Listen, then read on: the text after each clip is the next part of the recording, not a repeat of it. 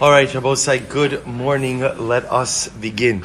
So I want to begin by thanking our sponsors for this morning. Sure to thank our Talmud Torah sponsors for the month of Elul, Avraham Shane D. Kelman, for dedicating all the shiurim and drashos this month in memory of their parents.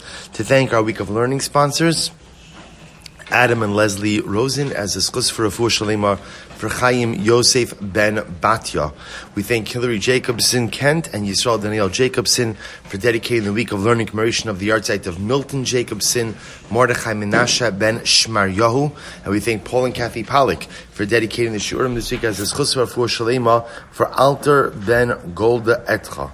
We also thank our Daf Yomi sponsors, Yitz and Shira Oppenheim, in commemoration of the yahrzeit of Moshe Adler, Moshe ben Aaron. We hope that in the merit of our Talmud Torah, all of the neshamas will have an aliyah and the families a nechama.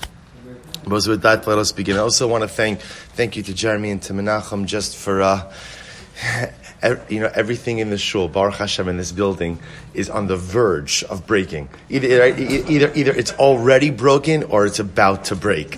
So any time, this is not a pitch for the building fund, but this is just like any time we have to move something or pull something, it's about to come down in some way. So thank you very much also for taking care of that. It's incredibly appreciated. So with that, let us begin. So today's daf is daf Vav. We are picking up in Mirat Hashem on the bottom of Hemad Beis. Well, so let me just clarify one point before we begin. Because yesterday what we did is we spoke about the concept of Yoma Arichta versus Sfeika de Yoma. Now, some of you may be thinking, it seems to be pretty academic, because at the end of the day, the result is the same thing, which is what? 2 days. Keep 2 days. So that's a failure in my koach hahesber, if that's what you're thinking. So let me take a moment to explain this. The fundamental difference is as follows. Sfeika de Yoma, when you observe 2 days of Yom Tiv, while you're observing that Yom Tiv, you actually don't know which is the correct day of Yom Tiv. We're talking about in the original formulation of Yom Tiv Sheni, of Yom Tiv Sheni. Not talking about now, when the calendar is fixed and established. But in the original observance of Yom Tiv Sheni, you were living in a diaspora community, you did not know. Is today Sukkot, first day of Sukkot? Is tomorrow the first day of Sukkot? And at no point in time during the observance of those 2 days were you 100% clear as to which day was the correct day. So you observed both of them out of Safek. Yoma Arichta is, I'm observing 2 days, but I have absolute clarity about what? About which day is Yom Tiv. Now again, at the beginning, remember as Rashi pointed out yesterday, Rashi pointed about 1,000 years ago, but we learned it yesterday, right? That when you would begin the night of the 30th, observing Yom Tiv, and not sure exactly if it was going to be Yom Tiv, but within a couple of hours, you knew.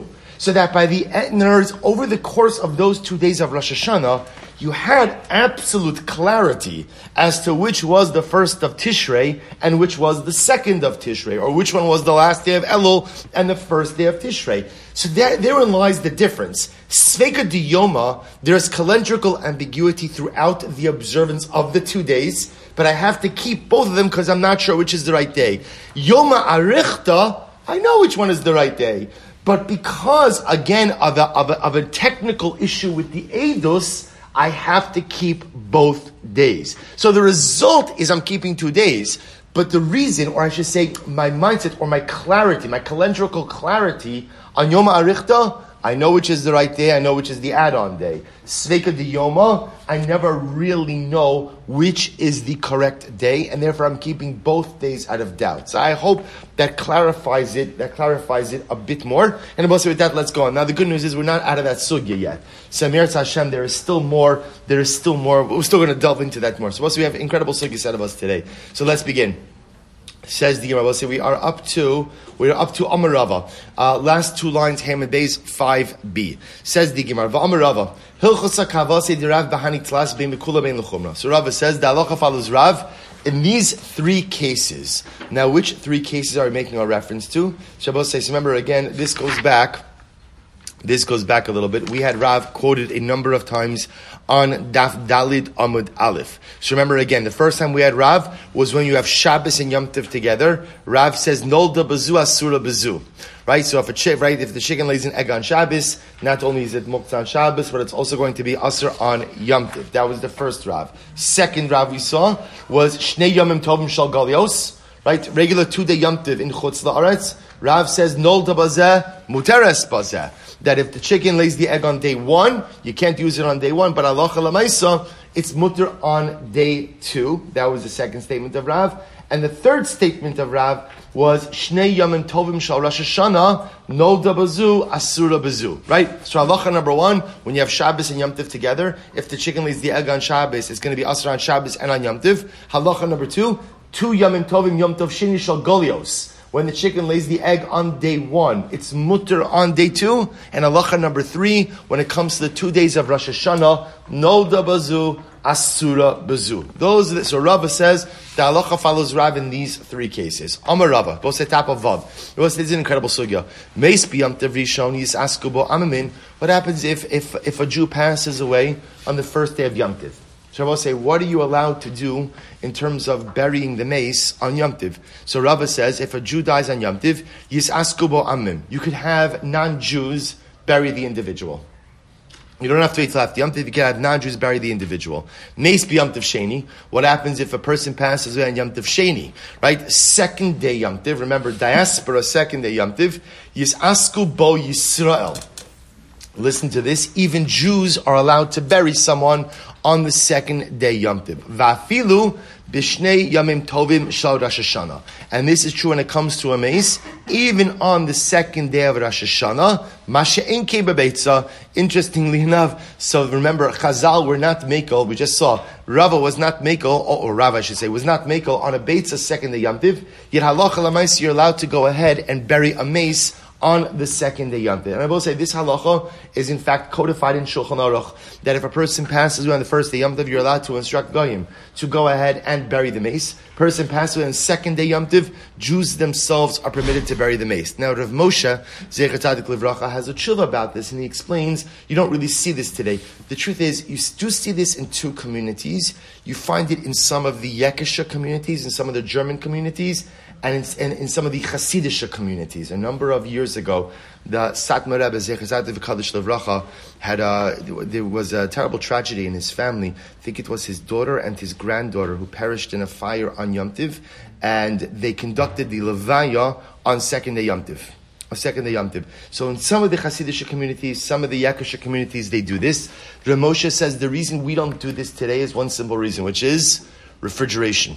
So Rav Moshe says again, the whole heter to go ahead and bury on Yom Tov Rishon, on Yom Tov Sheni, is an issue of nivel hames, right? Decomposition of the body.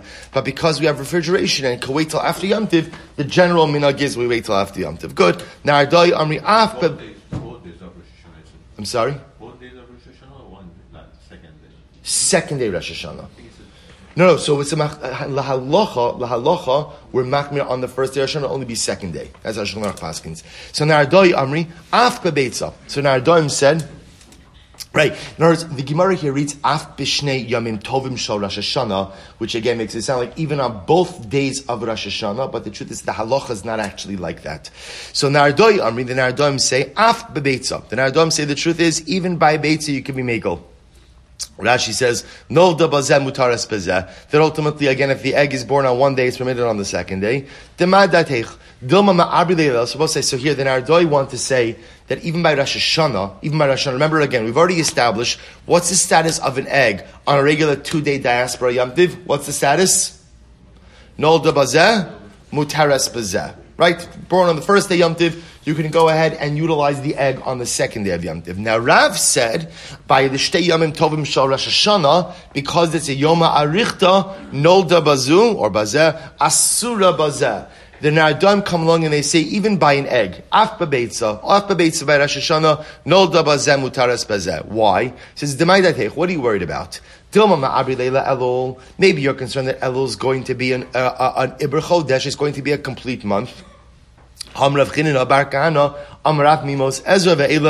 Lo matzinu elul mu'uber. That's never happened. So in the times of Ezra and on already, we have never seen a month of Elul that has a full 30 days. Amar Mar Zutra, lo aman elul dishtoi, aval lo ishtoi mishahinon le. Furthermore, I will say, jumping back to the mace for just a moment. When do we say, lo aman Rashi says, dis asku ba Yisrael? When do we say that halacha lamaisa on second day Yom Tiv, that you could have Jews bury a mace? That's only de ishtohi. Rashi says, ela de ishtohi, o misyare shelo yasriach. So it's actually very interesting. Rav Ashi says, when do we allow Jews to go ahead and bury a mace on Yom Tiv? That's when the person passed away before Yom Tiv. For whatever reason, you didn't get the Levaya done. And the concern is that if you push it off anymore, it'll be an even greater lack of Kavod HaMeis. However, again, avalo ishtoi, but if, again, now lo ishtoi bepashtus means that halacha l'maisa, if the person didn't pass away before Yom Tiv, so the person passed away on Yom Tiv itself, in which case, again, we're not so concerned if you wait a day. If you wait a day, nothing terrible is going to happen to the mace. Mishahin alei. Ultimately, again, we wait. And I will say that is not the halacha as codified in Shulchan Aruch. The halacha as codified in Shulchan Aruch is what we said before. That halacha l'maisa, Yom Tov Rishon, we have non-Jews bury. Yom Tov Sheni, we can even have Jews bury. Interestingly enough, I will say, there are, we don't recognize it today because of many of the halachos concerning, or I should say, the metzias of refrigeration. But for example, lo aleinu, we should never know, but when a person passes away, there's a halacha that you're supposed to take the mace and put them on the earth, put them on the floor.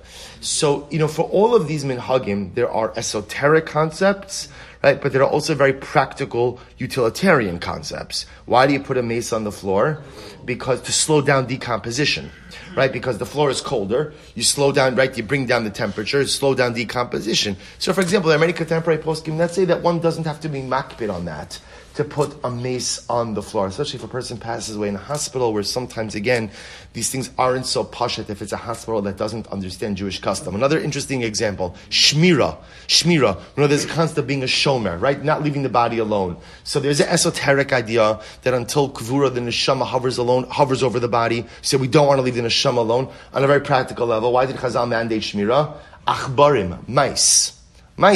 They didn't want rodents going ahead and, coming along and taking away from the dignity of the body. So again, it's interesting to see how because of a difference in contemporary circumstances, many of these halachos and minhagim may be modified contemporarily. Okay, interesting idea. So we should be zocheh to celebrate, should be zocheh to steep ourselves in halachos concerning simchas.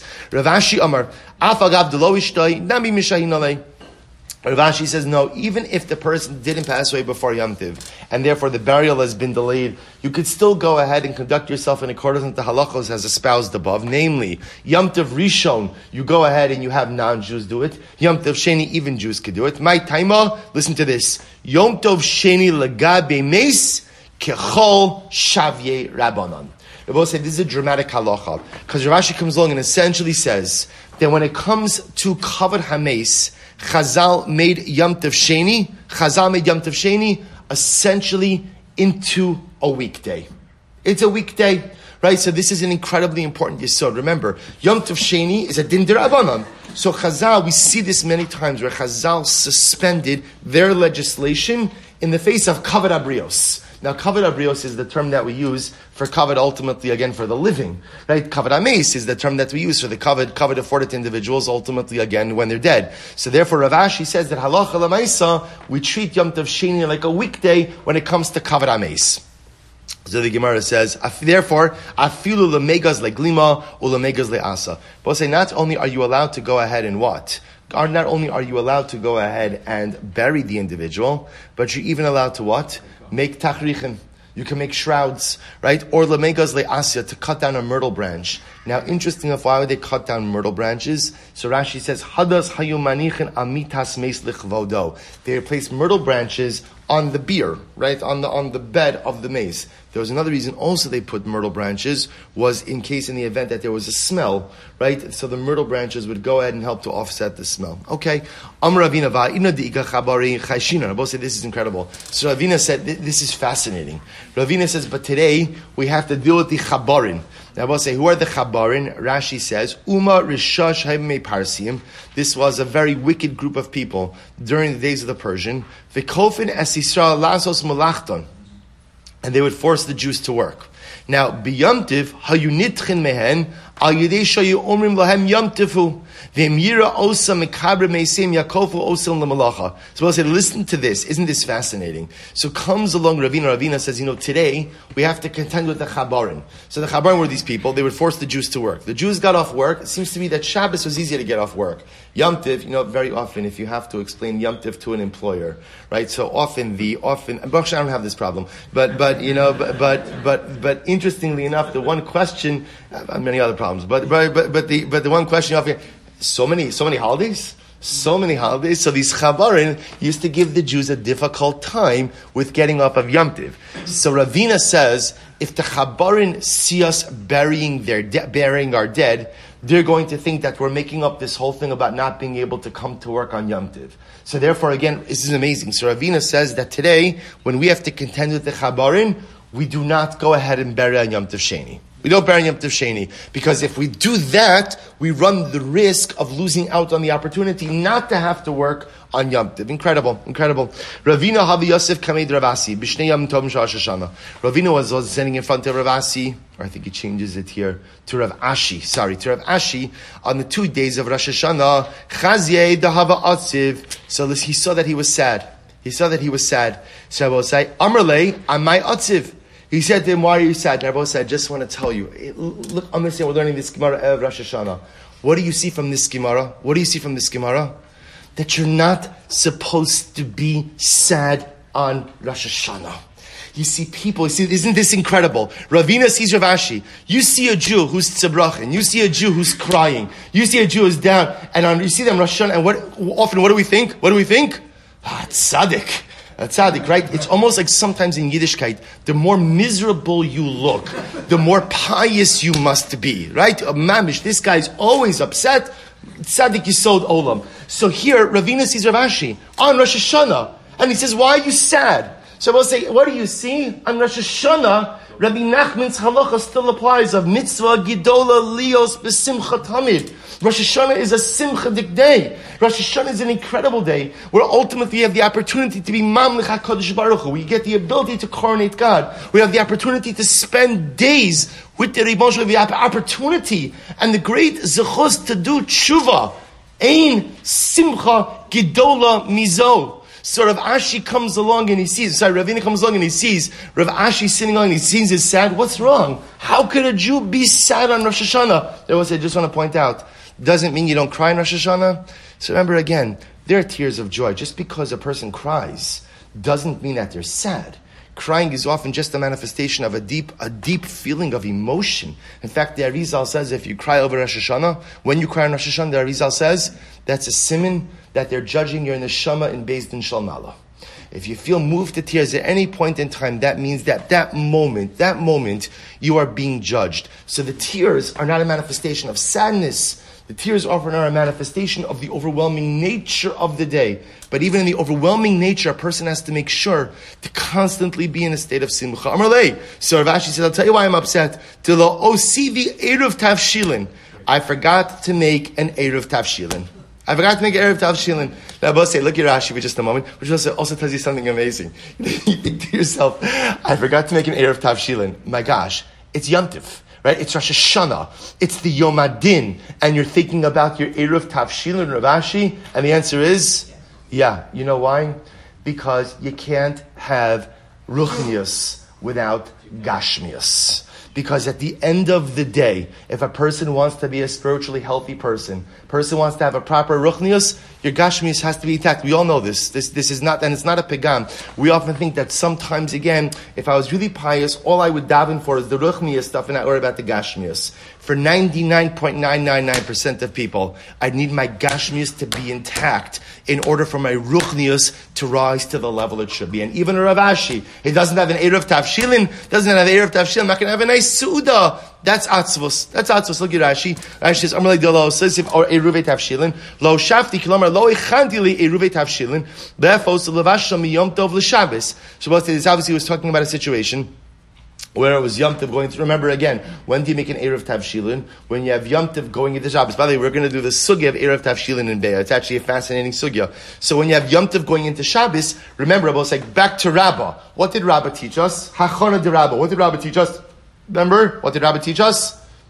Good. Rabbah teaches us that ultimately, again, right, Chol Mechin L'Yom Tov, Chol Mechin L'Shabbos, Ve'ein Shabbos Mechin L'Yom Tov, Ve'ein Yom Tov Mechin L'Shabbos. You cannot prepare from Yom Tov to Shabbos. If you can't prepare for Yom Tov to Shabbos, then what do you do when Yom Tov goes into Shabbos? It's called, you make an Erev Tavshilin. Very quickly, what does an Erev Tavshilin do? An Erev Tavshilin, in a sense, you put aside your baked item, your cooked item before Yom Tov. That's the beginning of your Hachana.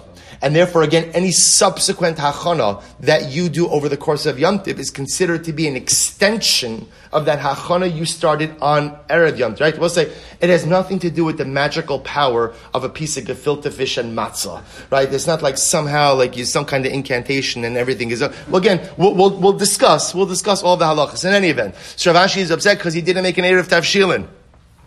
So says the Gemara, Amarle.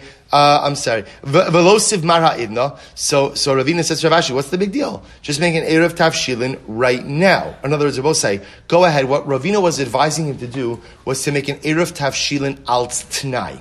We're going to talk about this sugya, which is as follows. Essentially, what you do is like this. Let's say, remember, it's Thursday, Friday, Shabbos, 2 days of Rosh Hashanah. So what do you do on Thursday? You take your Erev Tavshilin and you say like this.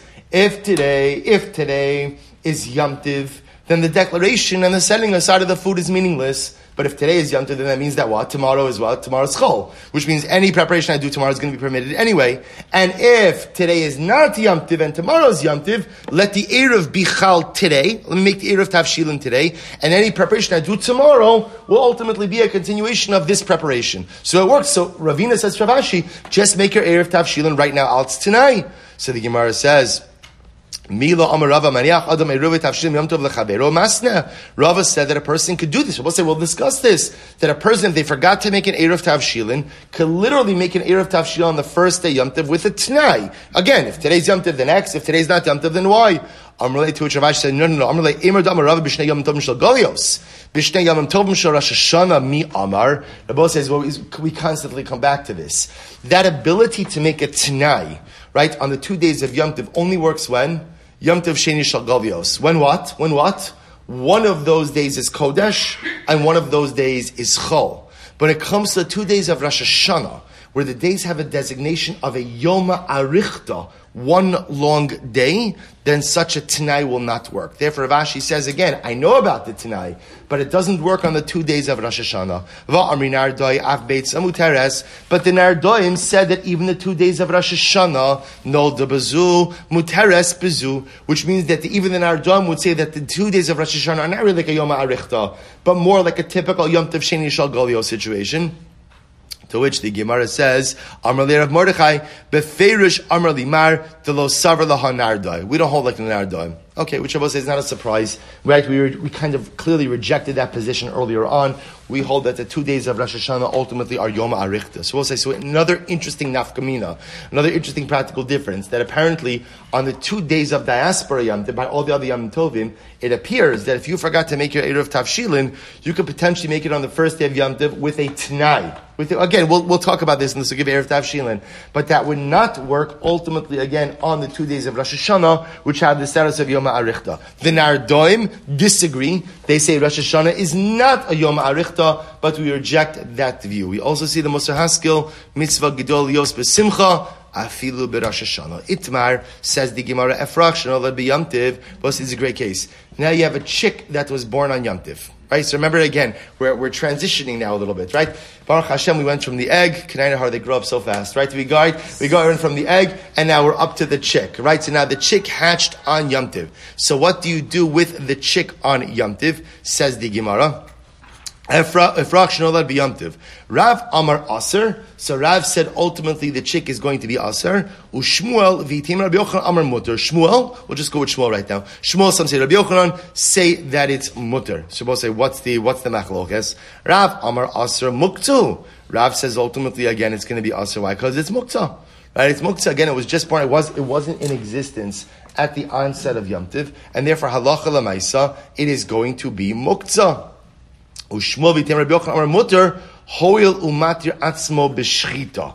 So we'll say this is very interesting. And Shmuel said in Rabbi Yochanan that halacha l'maisa it's mutter. Why? Because it becomes permitted through shchita. Now, what does this mean? Take a look at Rashi. Hoil umatir atzmo b'leidaso lios nishchat. Remember again, once that chick is born, you could eat it. How can you eat it?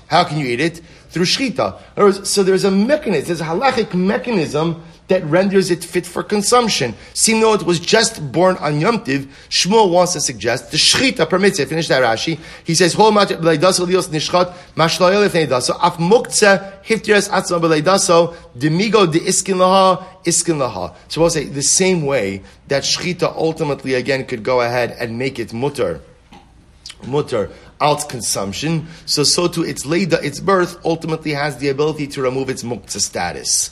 Amalei Rav Kanov, Rav Asi l'Rav, v'chima bein zeh le'egel shenola b'Yom Tiv. So they asked Rav the following question. So Rav says that when the chick hatches on Yom Tiv, it's muktzah. It's muktzah. So they asked Rav, why is this any different than a calf that's born on Yom Tiv? As we will say, now we're presupposing that Allah Chalamai is a calf that's born on Yom Tiv, you're permitted to shecht it, you're permitted to eat it. Look at Rashi, Lego Shnal b'Yom Tiv, Disanya l'kama on shemuter bo bayom l'divrei hakol. We will see later on that halacha l'maisa, you're permitted to go ahead and eat and shecht the calf that's born on Yom Tiv.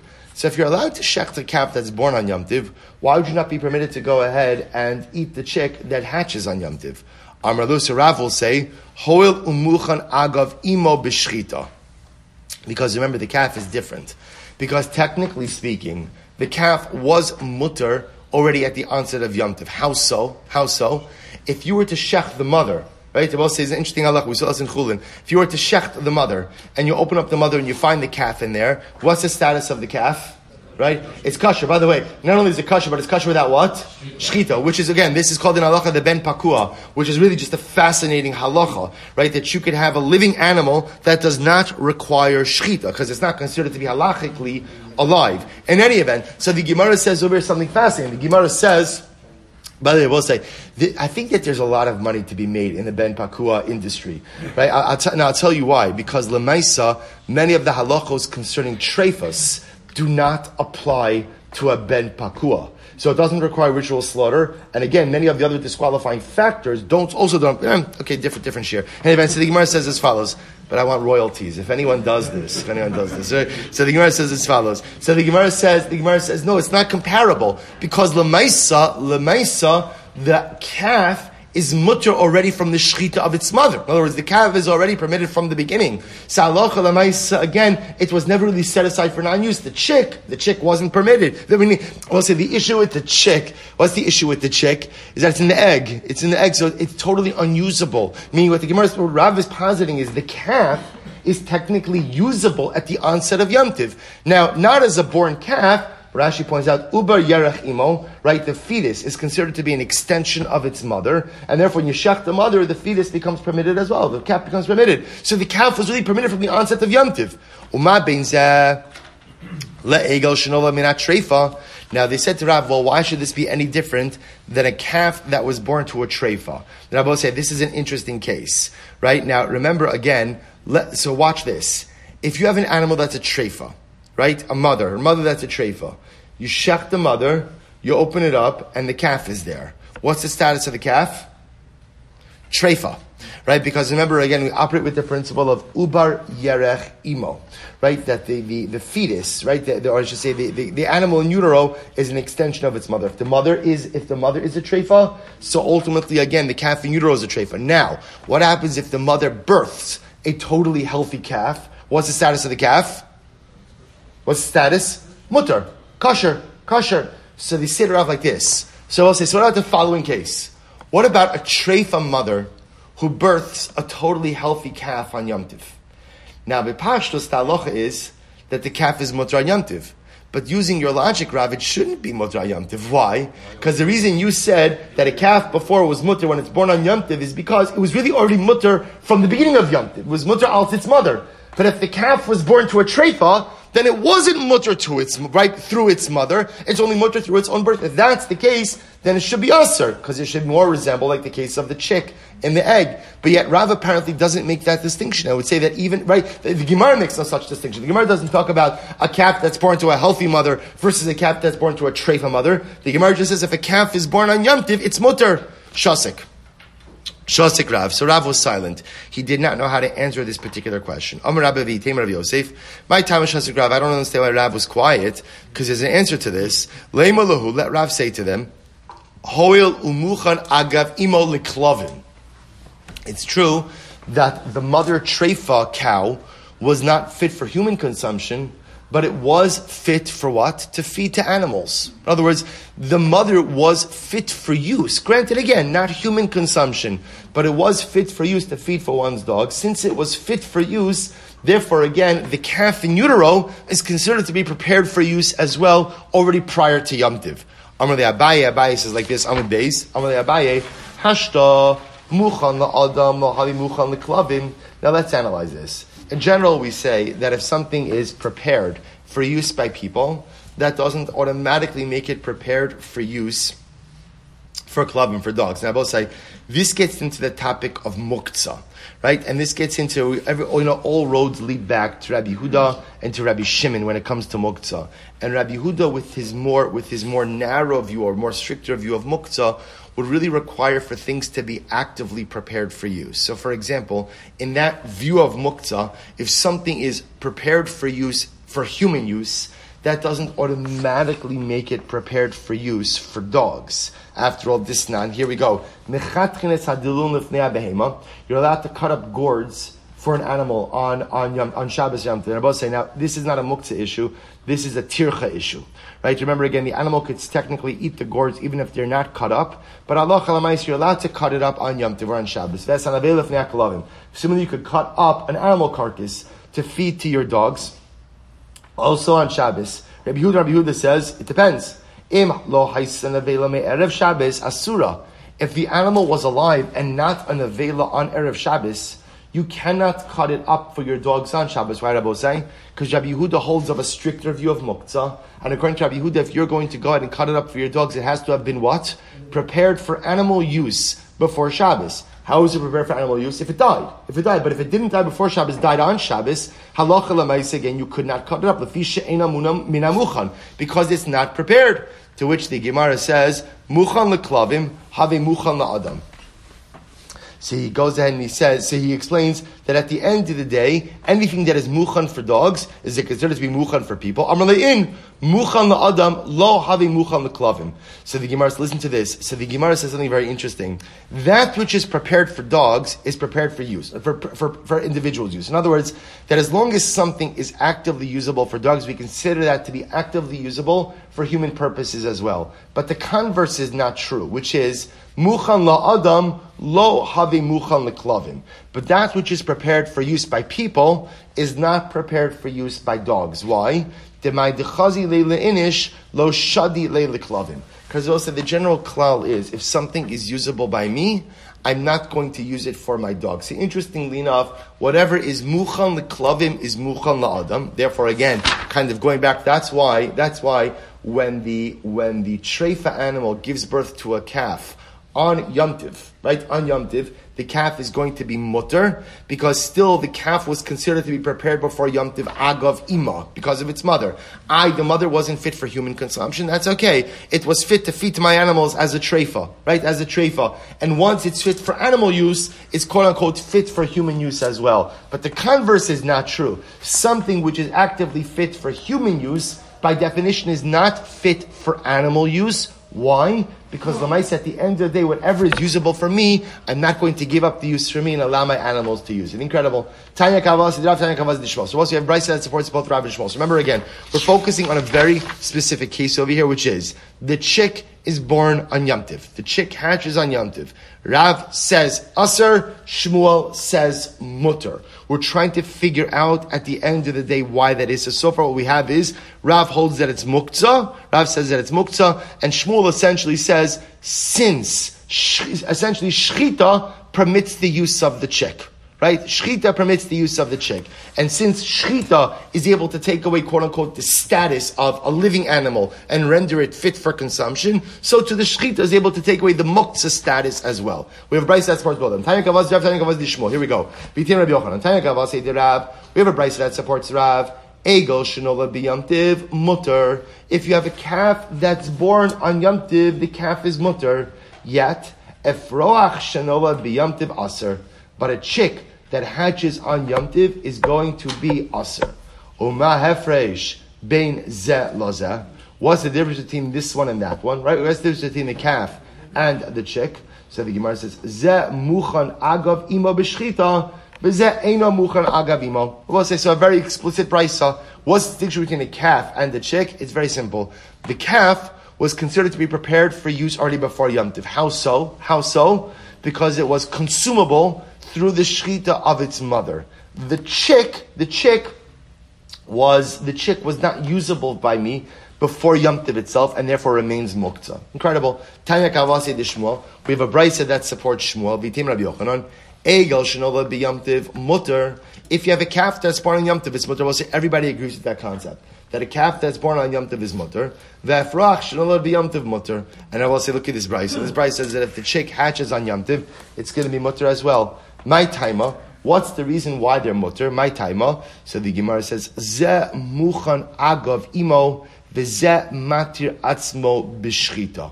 Because at the end of the day, again, the calf will become mutter because halacha lemaisa, it's right becomes mutter through the shchita of its mother, and ultimately, again, the chick becomes mutter through shchita. So we'll say, so this is a sheet. So remember, Rav holds that there's a distinction between the chick and the distinction between the calf. Right? The calf is ultimately mutter, going to be mutter when it's born on Yom Tov. Why? Because technically it was mutter before Yom Tov. How was it born before Yom Tov if it was never born? How was it mutter before Yom Tov? Through the shchita of the mother. Right? So, but Rav will say again, but the chick, which was unhatched before Yom Tov, ultimately remains in its state of Isser. Shmuel or Rabbi Yochanan hold that the same way that the calf is mutter before Yom Tov, als the shchita of its mother. So to halacha l'maisa. So ultimately the chick becomes mutter through its shchita as well. Good. Ten Rabbanan. Efrach shenola b'Yom Tiv. If you have a chick that was born on Yom Tiv, aser. Ultimately, again, the chick will remain aser. Rabbi Eliezer ben Yaakov Omer, af b'chol aser. Oh, so now we just made a huge jump over here. So remember, we just went from a machlokes Rav and Shmuel, about what happens when a chick hatches on Yom Tiv, right? So Rav says aser, Shmuel says mutter, and we now totally transition to a different discussion. Again, we're not finished with that discussion, but watch what just happened over here. The Gemara says, Rabbi Eliezer ben Yaakov says, when the chick hatches, af b'chol aser. The chick is going to be aser, by the way, even during the week. Now, why is the chick aser even during the week? Watch this. Lafi shelo niftechu einov. Ooh. He'll say because a chick is aser until it opens its eyes. Now to be clear, remember again, a chick can only be consumed if you do what? Shchita. What the Gemara now is will say something fascinatingly amazing. That even with shchita, the chick is only ra'ui for shchita, is only fit for shchita after it opens its eyes. But before it opens its eyes, it is totally aser for achila. Where do we get that from? Watch. This is incredible. Keman ozlaha disanya. Whose opinion is reflected in the following brayso? L'chol hasheretz hashoretz al haaretz. Because the pasuk says, both say that there is a prohibition to eat shratzim, to eat creepy, crawly things. What does that come to include? L'rabos efrochim shelo niftechu einehem. Wow. We'll say a chick, when it first emerges from the egg, before it opens its eyes, has the status of a sheretz, has the status of a creepy, crawly thing. I will say, what happens if you do shchita on shratzim? Right? It's meaningless. Right? A sheretz is a sheretz is a sheretz. Whether you shacht it or not, it's still going to be problematic. So we'll say, isn't this absolutely incredible? That halacha l'maisa, a chick before it opens its eyes has the status of a sheretz. And therefore, ultimately, again, will be aser even with shchita. Kiman, Rabbi Eliezer and Yaakov. Ultimately, again, whose opinion does this reflect? It reflects Rabbi Eliezer ben Yaakov. Amar Rav Huna, Amar Av. Rav Huna says the name of Rav. Beitza im yitziasa nigmara. So we'll say now another statement, and we'll say that again we're gonna get to the halacha l'maisa and all of these things in Meretz Hashem in tomorrow's daf. But again, this is pretty riveting. You know, I'm seeing like that a beitza. First of all, we'll say I don't know that there's something else in halacha that exists like this. Maybe there is, but I was thinking about this of something that transitions from sheretz to behema or to oaf tahora, right? From behema to oaf tahora. So here you have the chick. Before it opens its eyes, it's a sheretz. After it opens its eyes, it's an oaf tar, right? It's a kosher bird. So pretty incredible. So Rav Huna Beitza Mitziasa Nigmara. Rav Huna said the name of Rav. An egg is considered to be complete when it emerges from its mother. So what's the pshat? My Mitziasa Nigmara.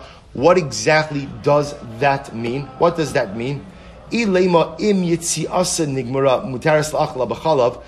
you'll say that halacha l'maaseh means as follows: that as soon as the egg comes out into the world, you're permitted to eat it with milk. But say this is a chulin discussion in general about halacha l'maaseh, the ability to eat eggs with milk, right? The status of an egg. An egg is something that separates from an animal, yet it does not have a fleshig designation, right? Which is interesting. See, if you mean what it means to say is that halacha l'maaseh, when the chicken lays the egg is no longer fleshig, right? And therefore you can eat it with milk. So is that inferring that if you shech the chicken and you find eggs inside of the chicken and you take the eggs out, that egg is bisari, right? That egg is considered to be fleshig? Is that true? Vatani, we learned, this is fascinating. If you shech the chicken, you open up, you find fully formed eggs. Mutaros la'achlan b'chalav. You are allowed to eat those eggs with milk. Now, both say, now you have to be very careful over here. What's the case? What's the status? What's the nature of the eggs you're finding over here?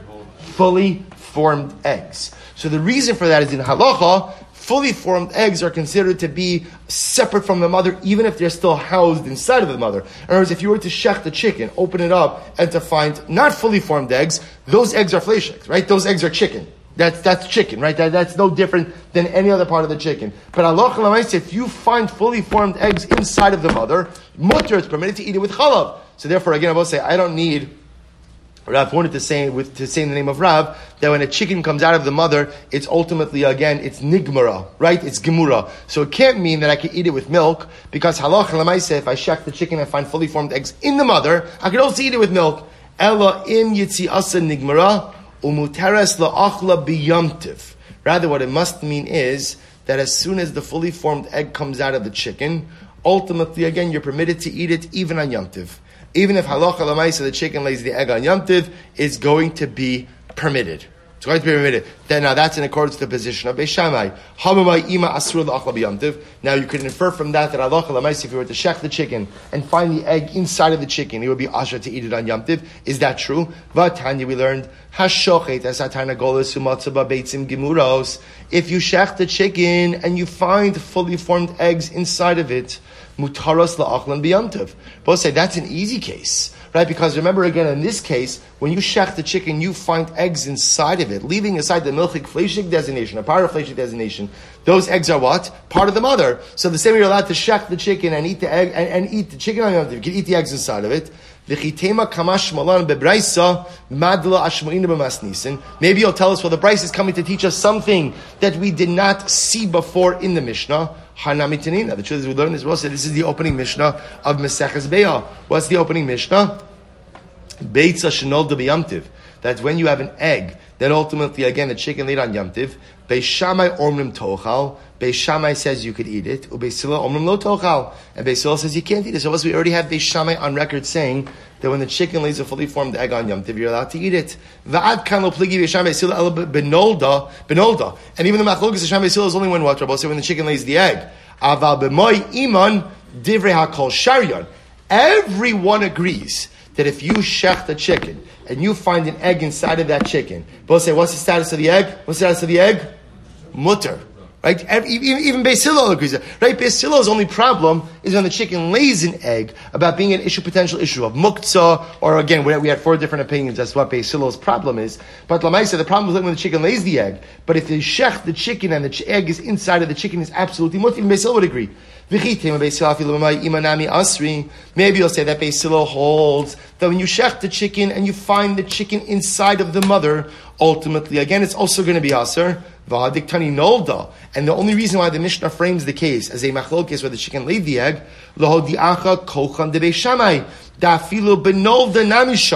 is just to illustrate this permissiveness of Beis Shammai Shita, that not only do they allow you to eat the chicken, an egg that you find inside the chicken, but they even allow you to eat what? The egg that the chicken lays. But Beis Hillel himself would actually hold that halacha l'maisa, you can't even eat the egg that's found inside of a chicken. That which we learn, but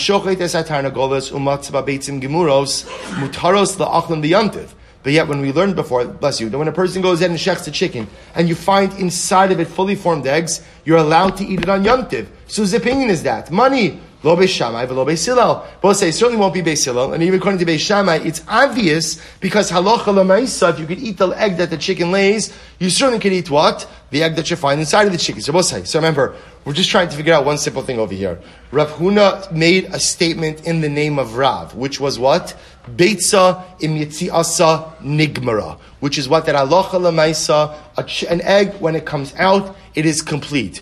We don't understand what that statement means. So we assumed up until this point that statement must somehow be related to our sugya of beitza shenol de biyamtiv, or you're shechting a chicken and you find the eggs inside of the chicken. Rather, the Gemara says, no. Ella im yitziasa nigmara umigadeles efrochim. Rather, says the Gemara, the impact of Rav Huna's statement is that it is only a chicken when it lays an egg. It is only I don't know, what is the laid egg? Is that the right English? Right? Only a birthed egg, right? Only a birthed egg has the ability to go ahead and become fertilized and have chicks. However, b'mai ima eina megadeles efrochim. But halacha l'maisa, when the egg is inside of the mother, it does not become, right? It is not capable, ultimately, again, of having chicks. So again, we'll define this in just a moment. But the idea here, lamai nafkamina, what does this matter about? So therefore, again, it turns out something amazing, that Rav Huna, when he says in the name of Rav, that beitza im yitziasa nigmara is actually not a Hilchos Yom Tiv statement. It's not a Hilchos Yom Tiv statement. What is it? It's a Choshen Mishpat statement. It's telling you that halacha l'maisa, if somebody tells you that they want to buy eggs with the intention of having chicks, right? They want chicks. That halacha l'maisa, really the ideal is they're buying eggs that were already birthed, not eggs that came from inside of the chicken. L'may nafkamina, the Gemara says, l'mekachu memkar. What's the nafkamina? The nafkamina ultimately, again, will be for a case of mekachu memkar, for a case of a sabosai. We'll pick up with this case in Yitzchak tomorrow. I just want to end off with one last piece. So again, therefore it turns out that Rav Huna, in the name of Rav, his statement did not have a Yom Tov impact. It had nothing to do with Machlokes Beis Shammai Beis Hillel. Nothing to do with shechting chickens, not shechting chickens. It's a mekachu memkar. It's a commercial statement. And it has to do, again, when somebody wants to buy chick eggs that are capable of hatching chicks, what they're looking to really buy is what? Eggs that were laid. Eggs that are in the nest, not eggs that are inside the mother. So I'll just tell you, it's incredible that we're doing this daf in Meretz Hashem on the moments before Rosh Hashanah. because there's an incredible Musar Haskell in this Gemara as well. We spoke about the case of the chick that's born on Yom Tiv. Right? We saw there was a machlokes Rav and Shmuel. Efroach shenola b'Yom Tiv. So Rav says mutter, right? Rav says Asur, Shmuel says mutter, leaving aside the halacha. But there's an incredible hashkaf on this as well. Rav Kook, Rav Avram Yitzchak Cohen Kook says, if you think about this in just a moment, why does a chick peck its way out of the egg? Right? Think about this. I would assume life is good in the egg. Right? Life is good. I've never been there, but I'd have to imagine that life inside the egg, right? No one's bothering you. No one's shepherding you. Right? Whatever you need to be able to sustain, you have inside the egg. You have protection. Your mother's sitting right on top of you, right? And pretty much life is fine as it is. What propels the chick to peck at the shell? And says Rav Kook, because the chick knows that as great as the egg is, there's something even greater waiting for it on the other side of the shell. There's something even greater waiting for it in the world. The egg is great. But there's something even more. They'll say, what's our avodah on Rosh Hashanah? What's our avodah? There are so many things that we have to do. But the most important avodah is to begin to chip away at the shell. Because most of us live in a shell. We live in a casing of mediocrity. We live in a casing in a shell of complacency. We kind of get into a rhythm. We get into a way we live, right? I do this, I do that, and we coast. And the truth is, we create a shell around ourselves. And the shell is very comfortable, and the shell is very nourishing, and the shell is very protective, and the shell is very nice. But what we forget is often what's on the other side of that shell could be so much greater. What's on the other side of that shell could be so much more rewarding. What's on the other side of that shell could have so much more kiddushin, so much more spiritual nourishment. And Rosh Hashanah is the day when we find the courage to begin to peck away at the shell. I don't want to live my life in the egg. I don't want to live my life in the shell. I don't want to live my life in this casing. I want to do more. I want to be more. I want to grow more. You know what Rosh Hashanah is? Rosh Hashanah is mamish contained in Beitza Dav Vav and Aleph. Rosh Hashanah is Efroach Shenolad B'Yom Tiv. Hayom Haras. I will say, in Rosh Hashanah you have to make a choice. Do you want to be the chick that is born? Do you want to be the chick that pecks through its egg? Or do you just want to stay in the egg, the Olam Vad? Because there are people who stay in the egg until 120. And the egg is nice, and the egg is not a bad existence, to be clear.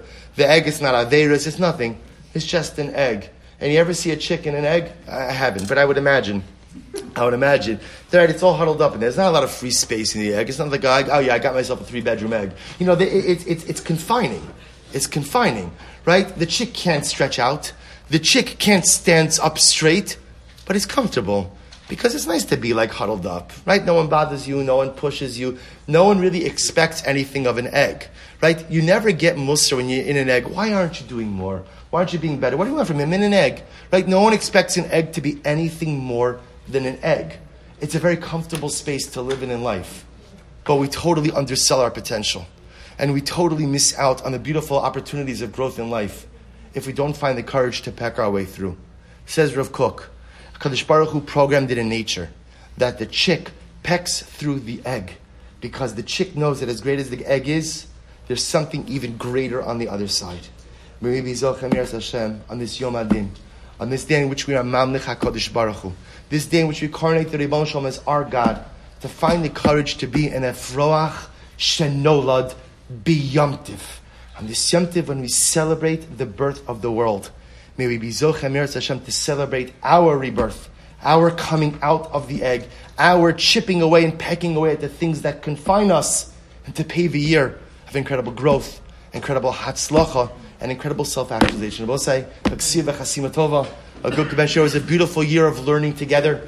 Maybe Zochem Yeras Baruch Hu should inscribe us all together with our families in the Sefer HaChaim for another year and many years of learning together, but halavai not in Baltimore.